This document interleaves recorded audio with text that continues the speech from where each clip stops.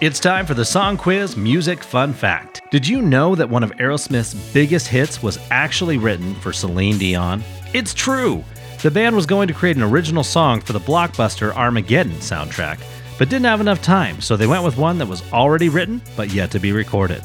I Don't Want to Miss a Thing went on to hit number 1 on the Billboard charts and was one of Aerosmith's most successful songs. That's your Song Quiz Music Fun Fact.